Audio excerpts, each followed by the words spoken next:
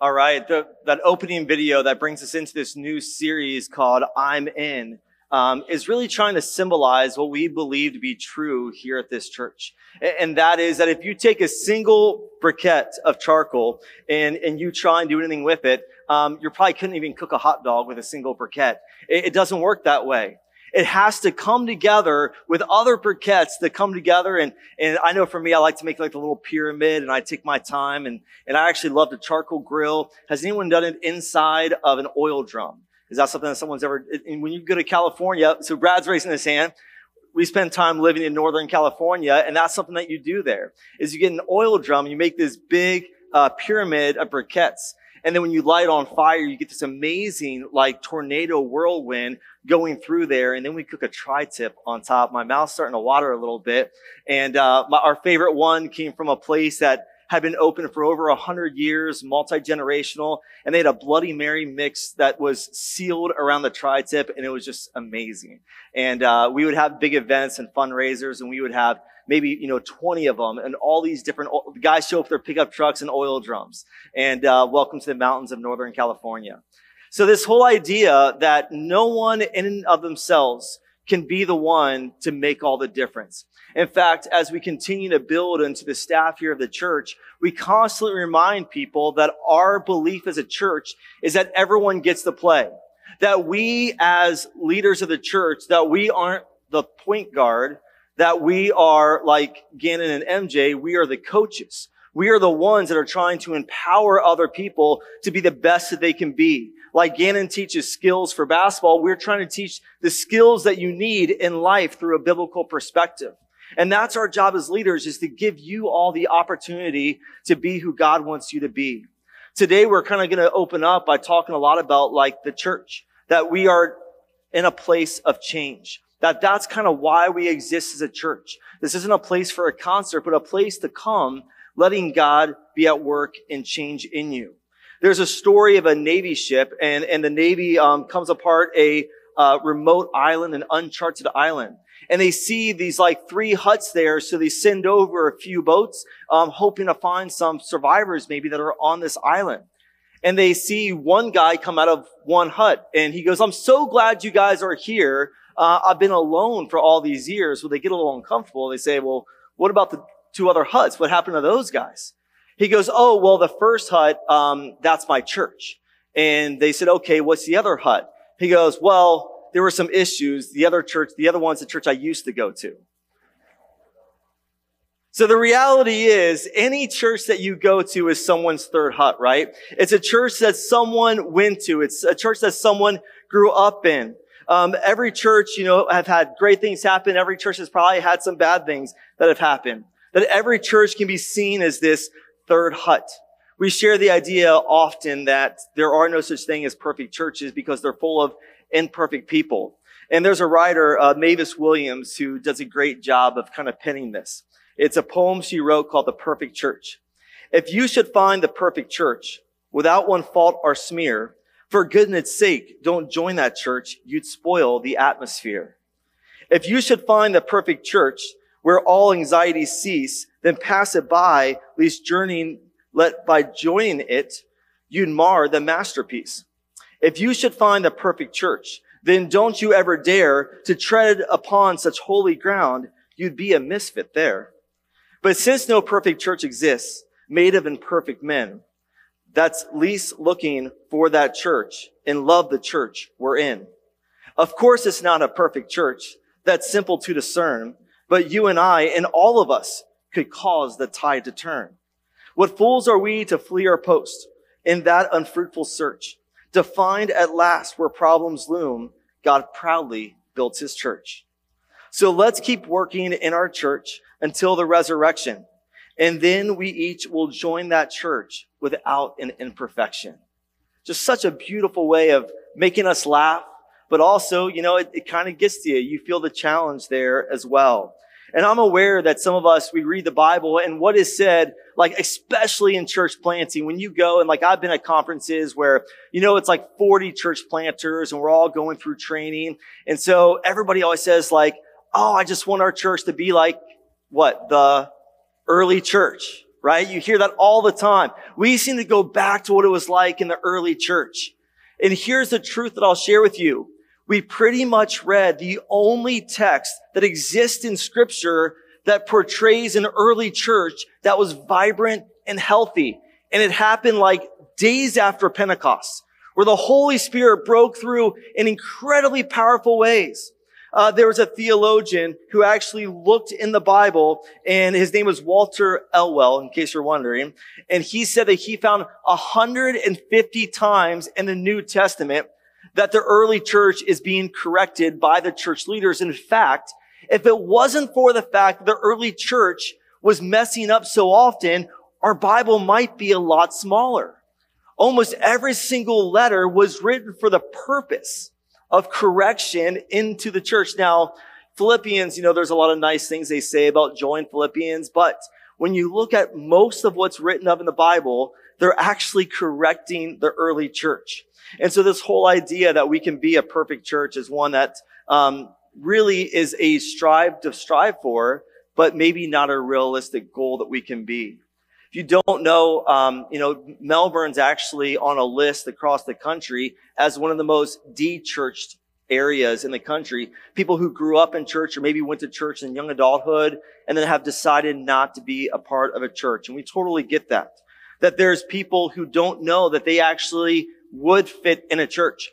Maybe they grew up in a church, you had to be a certain way, and they were like, well, I don't want to be a part of a church like that. And they don't know that they'd be welcome to come here wearing whatever they like, and they can come here not because they're perfect, but because they need a Savior. They don't know things like that. Maybe they were overwhelmed by a church experience. They were rejected by a church. Maybe they just saw failure in the church, and they decided to completely walk away, and we understand that.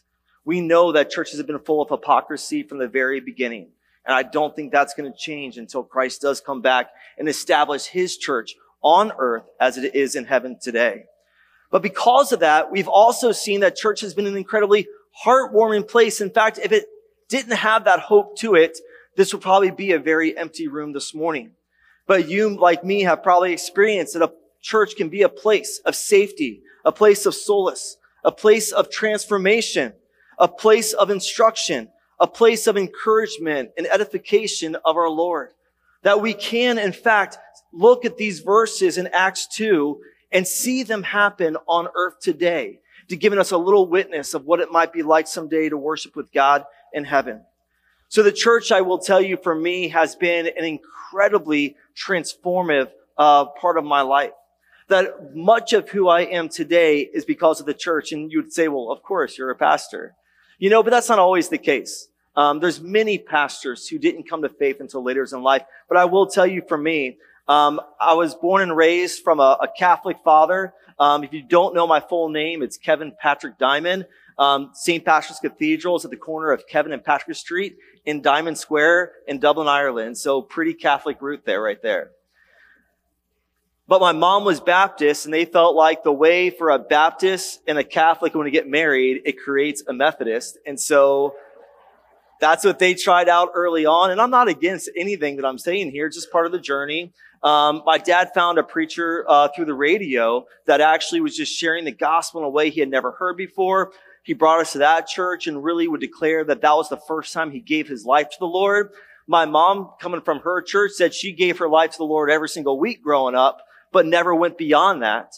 And they found a church that didn't just teach a personal salvation through Jesus Christ, but also how to become a disciple of Jesus.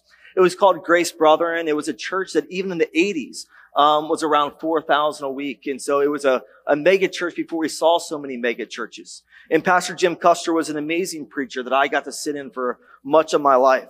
Well, then I got very involved with the Young Life Ministry, and that really was my youth group for most of my high school years. Going to Ohio State to be a part of that ministry as well. And then I actually got hired to become a youth pastor at a Free Will Baptist church, which is a really different journey for me. They're an Arminian perspective, so they have some different theological views that I probably would say clearly I don't agree with today. Like, you can have the free will to lose your salvation, but it was cool for me to get a chance to challenge myself and see different perspectives. Then I became the IT administrator for Vineyard Columbus, which is a church of about 10,000. I got to run their IT department. And then I went and worked corporately. I'm not going to get into all that story. You can ask me more later. And then God clearly called us into ministry, and I quit the corporate world, got my first tattoo that says, send me, and said, God, I'm going to focus on serving you and not on making money. And now I've been with the Evangelical Covenant, which if you don't know, Rock Harbor is a part of. And that was with me for 10 years in Ohio, 2 years in California, and now 4 years here in Melbourne. And so I've been a part of this journey, and I've seen how the church has been so formative. I learned how to read the Word of God. Pastor Jim was so good at that. It was in worship that I learned to be in the presence of God, probably primarily some of my experiences at the Vineyard Church. And it was at the church that I felt accepted. It was at the church that I played baseball with my church team for much of my years growing up. I got to go camping and go fishing and be around other young men and fathers who wanted to follow Jesus Christ. It was in the church that I discovered my life's purpose. It was in the church that I grew in my faith. In fact, I would say that who I am today is largely the result of the church experiences that I've had. It was a really good experience for me. But I know that for some of you, maybe you have had some really negative experiences. And I recognize that as we go into this lesson, into this series, that maybe you've been with a leader that was reluctant or unrepentant, that you've been through difficult situations, that we can see that people are resisting what the Holy Spirit is challenging in their own lives. And I've experienced that alongside other pastors. But as we look at Acts chapter 2, we get a picture of what the church can be. We've actually been sharing these verses since our very, very first meetings as a church. That our very, very beginning, even before we did Sunday morning services, we would look at Acts 2 and say, this is the church that we can be. If you have your Bibles, just kind of turn to Acts 2, 40 through 47, so you have those verses in front of you. The church is an exciting place. It's a place where sinners can become saints. It's a place where saints can grow in their faith. It's a place where we all can have an impact on the community in the name of Jesus Christ.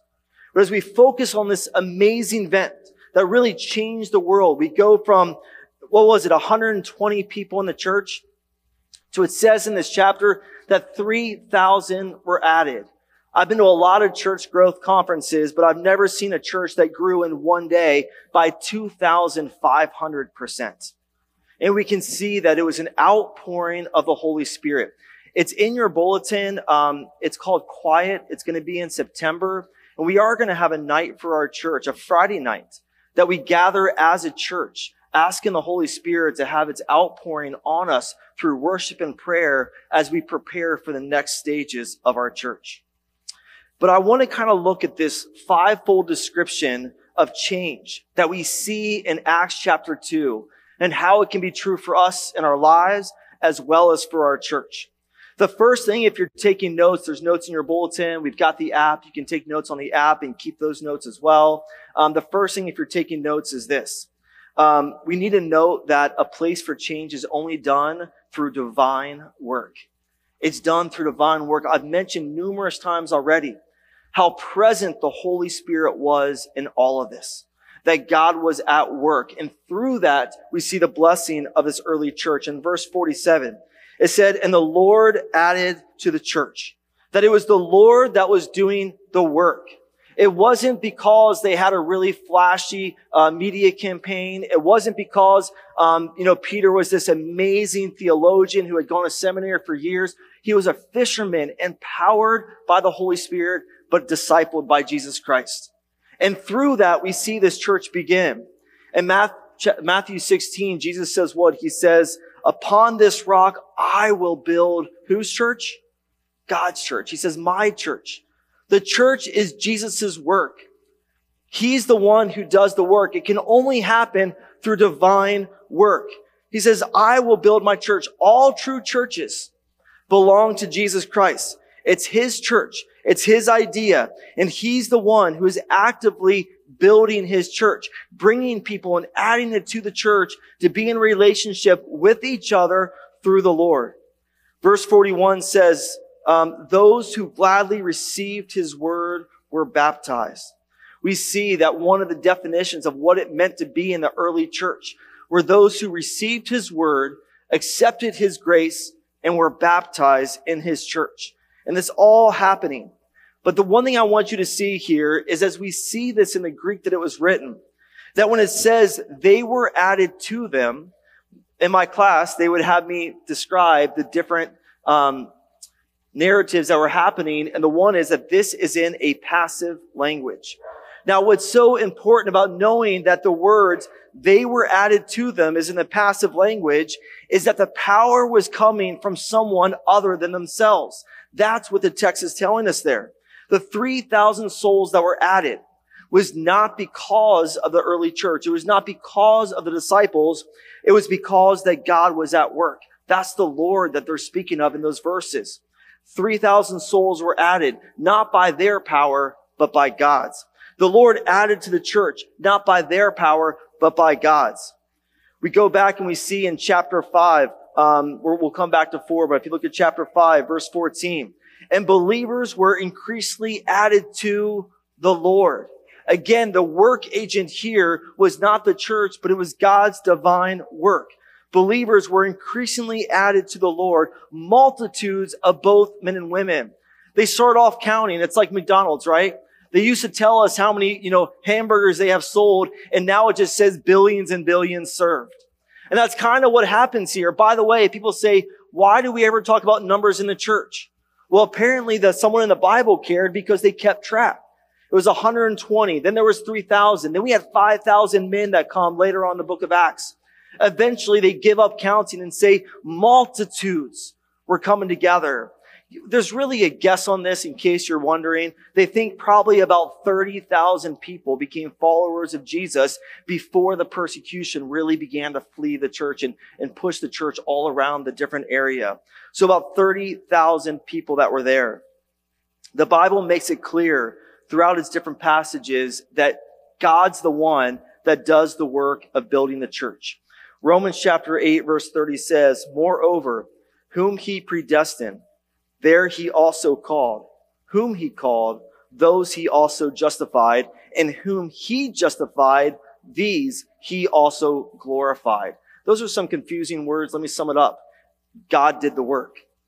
God's the one that justifies. God's the one that glorifies. God's the one that brings people to be saved. Jesus is the one who does the work, that we get to be a part of the team, but God's the one doing the work. I get asked the question frequently, Kevin, why do you think that God asked you guys to plant a church 5 months before COVID shut down the country? And I've said this before and I'll say it again. I believe the reason why God asked us, Angie and I and our family, the Bakers and others who joined to start the church when we did, is because I know for a fact that a place in my life where sin can take hold can be in my ego and in my pride of my abilities.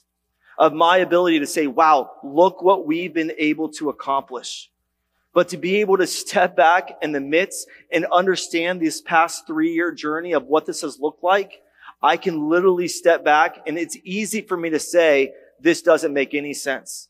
This was no strategy. This was nothing that we could do on our own, but this was the work of Jesus Christ. I said it many times. The fact that you guys are sitting in this beautifully air-conditioned room right now is because God was at work. Because we were at the beach, we were at the park, we were outside of the school. Anybody remember the day that we thought that we were about to have the rain completely blow us out of the pavilion and we saw the red cell split, go around and form on the other side of when Jenny was preaching that morning? Like, we've seen God's miracles across this church. And so it's easy for us to declare and define the work that God is doing here. The fact that the Lutheran Church invited us in and said, would you like to come and rent our space? All of this was the work of God. I wasn't sure when I was going to say this or how to say this, so I'll just say this now. We also celebrate that at 4:58 p.m. on Friday, we finally had both parties of the Lutheran Church and our church sign the purchase agreement for Rock Harbor to buy the property that we're currently sitting on, and we praise God for that.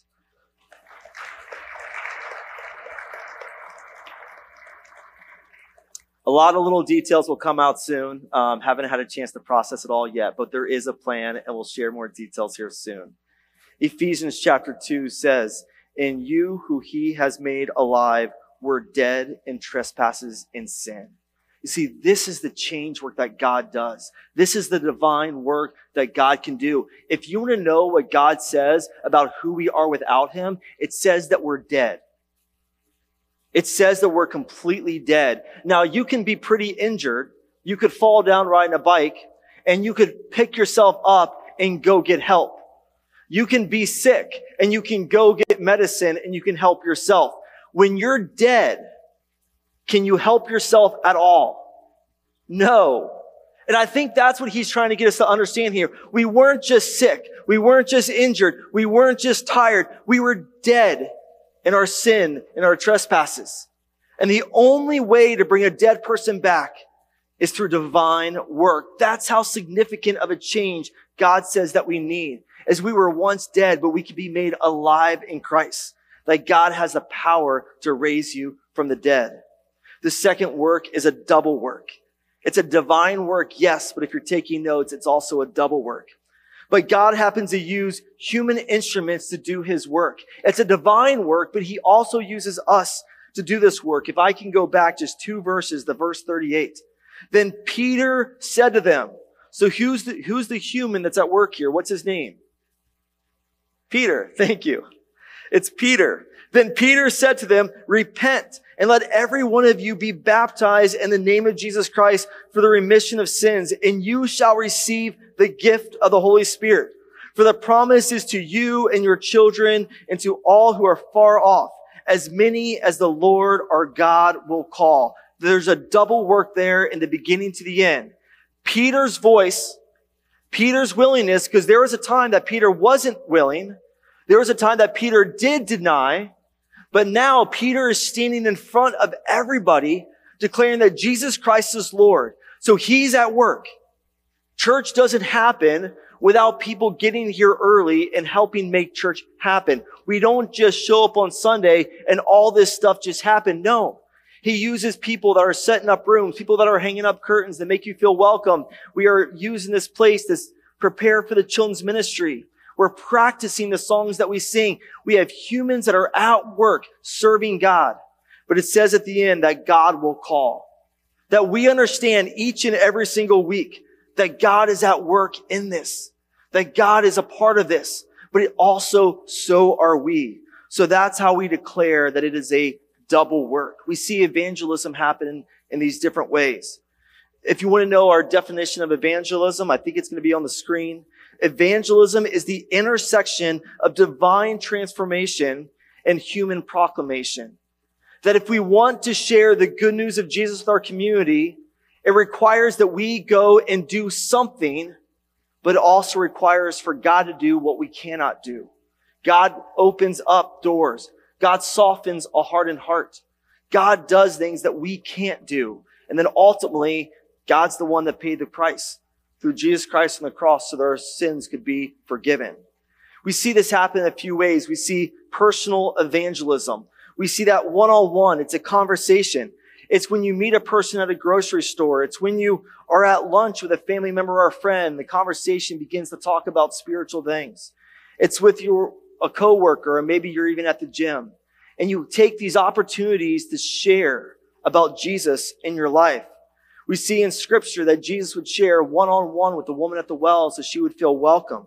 We see Philip, who's talking to an Ethiopian eunuch, and he asked the questions of, do you understand the scripture that you're reading? He begins to teach him and guide him. We see that God works through us individually in your conversations. We also see God at work in mass evangelism, and I'm so thankful for mass evangelism.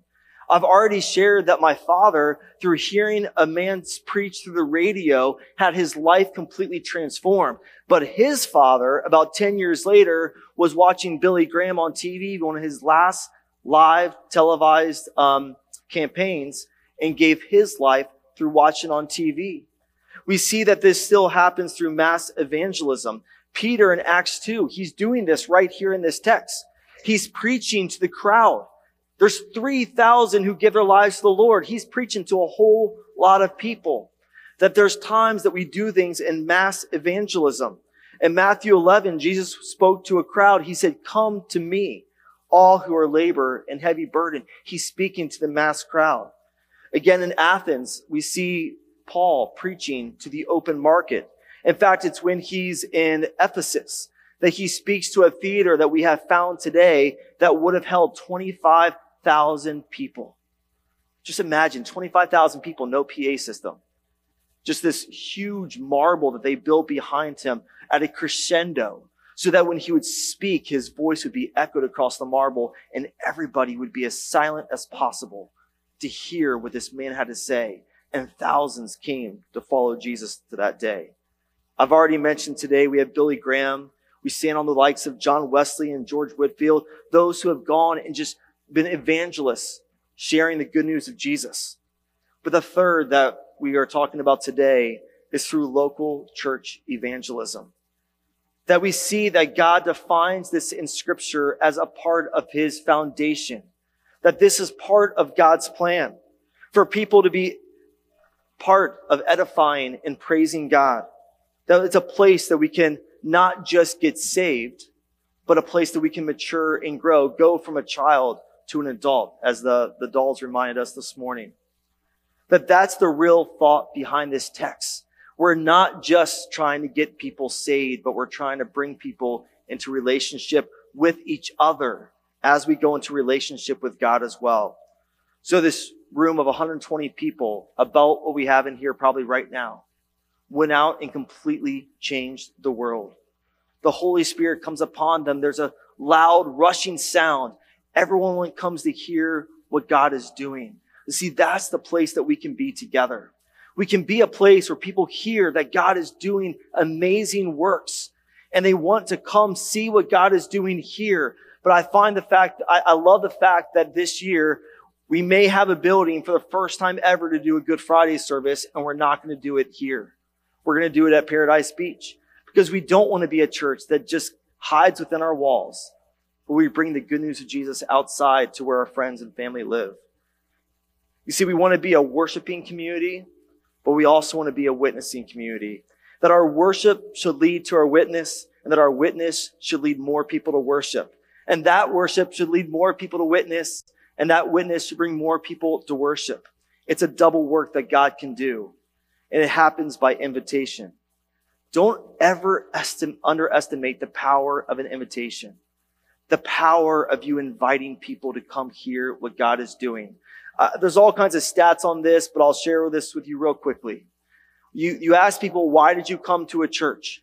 6% would say because they like the pastor. So just so you know, it's not that many people. That's not why you're here. I know that. It's okay. There's like 14% of all these other tiny little categories. And then 79% say because they were invited by a friend, a family member, a coworker, a neighbor. That's why they came to church. Don't underestimate the double work that God wants to do through you. That you're not alone when you invite a person to come. We have invitations out there for Thrive, the women's event. On the back, it says you've been personally invited by, so you can sign your name, and if you're willing, maybe your cell phone number. Say, hey, I'd love for you to come. If you have any questions, text me. You see, that's what makes people feel welcome to come be a part of what God is doing. That God comes and He's a part of what you are doing. He's with you in that. Some people would say, well, I don't like that whole organized religion stuff. Tell them our church isn't that organized. We're not even 3 years old yet. You should meet my pastor. He's all over the place, and maybe that would make him feel better. I don't know. The third thing is that God wants to do a directional work in us.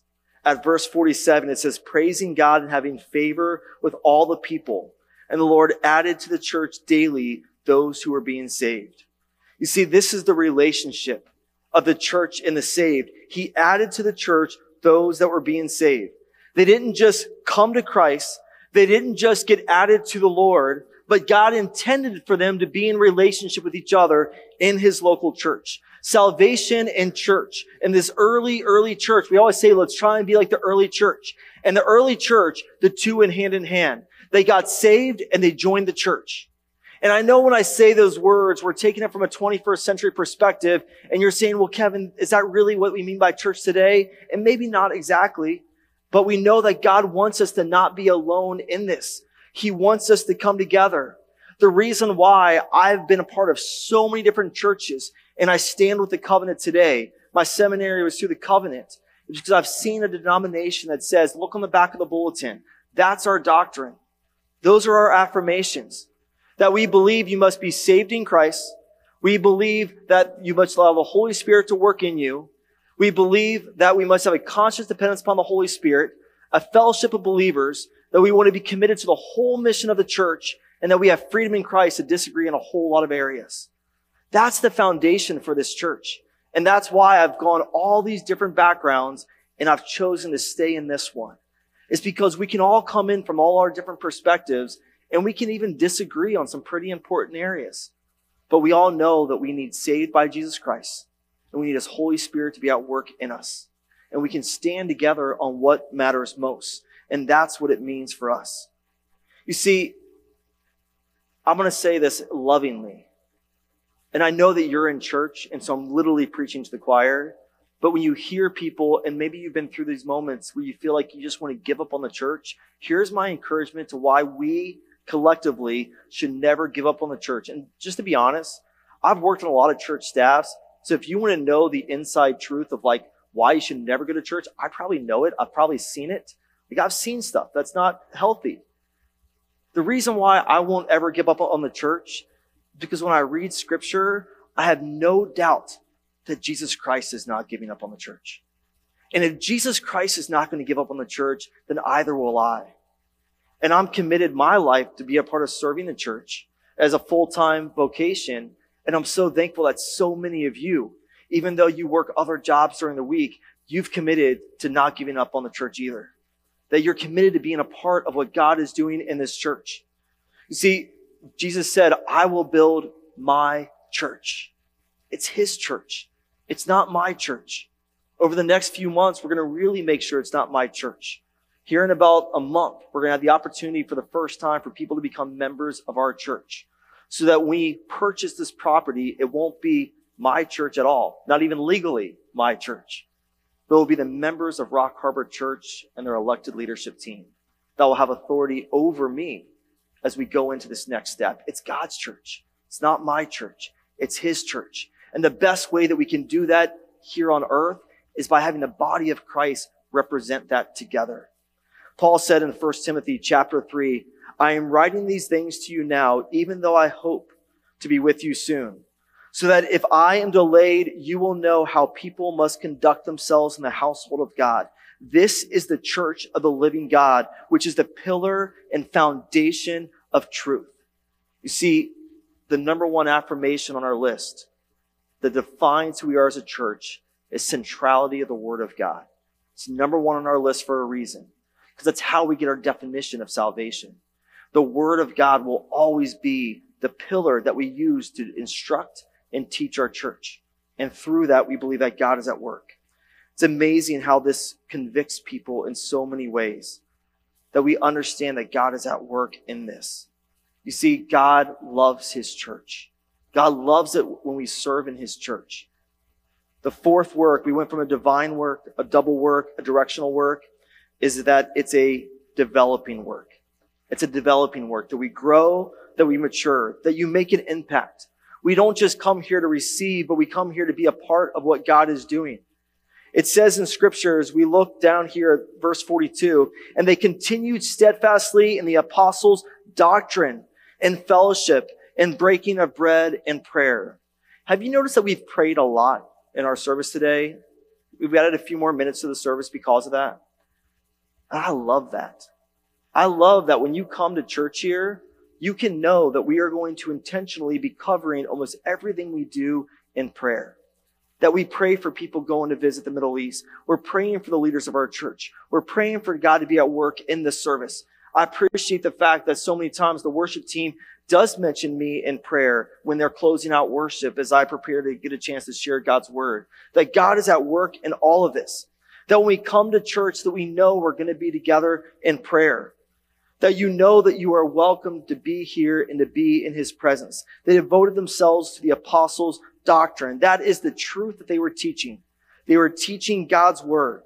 They were caring for the church. They were bringing that word, one of the few words that you know if you are around church in Greek, and that's koinonia, the idea of fellowship together and breaking bread. And next week, we knew this week was a pretty full week with some extra stuff. Next week, we are going to come together at the table and receive the Lord's Supper together. You see, they were a generous church. They cared for all that were in need, and no one went without. And lastly, the fifth and final thing is that it's a daily work. Hear this in verse 47, praising God and having favor with all the people, and the Lord added to the church every single Sunday. It's not what it says, is it? Daily. People are coming to Christ daily. Those that were being saved were happening daily, literally day by day by day, because they were living it out in every single part. That being a part of a church is not just being a Christian on Sundays, but on Sundays, this is the day that we get to have our pep talk. This is the day that we get to hear from God's word what the game plan is for the week. That this is the day that we come together so that we can go and be a part of what God is doing each and every day. And like I said, I'm so thankful that this is happening through our church. And that we see that God is going out and that everybody is wanting to come together to see God become famous. That's what we're here to do. We're here to brag about Jesus. That's how we declare hallelujah, is we tell people about his mighty acts. We tell people about what he's done on earth as it is in heaven. And we let them know that you can know God in the same way that we do. Would you pray with me? God, I'm so thankful that you're in charge of this church. God, I'm so thankful that you're the one that can bring people to you.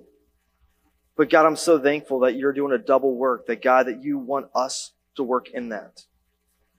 Lord, I pray that this church can be a place of change.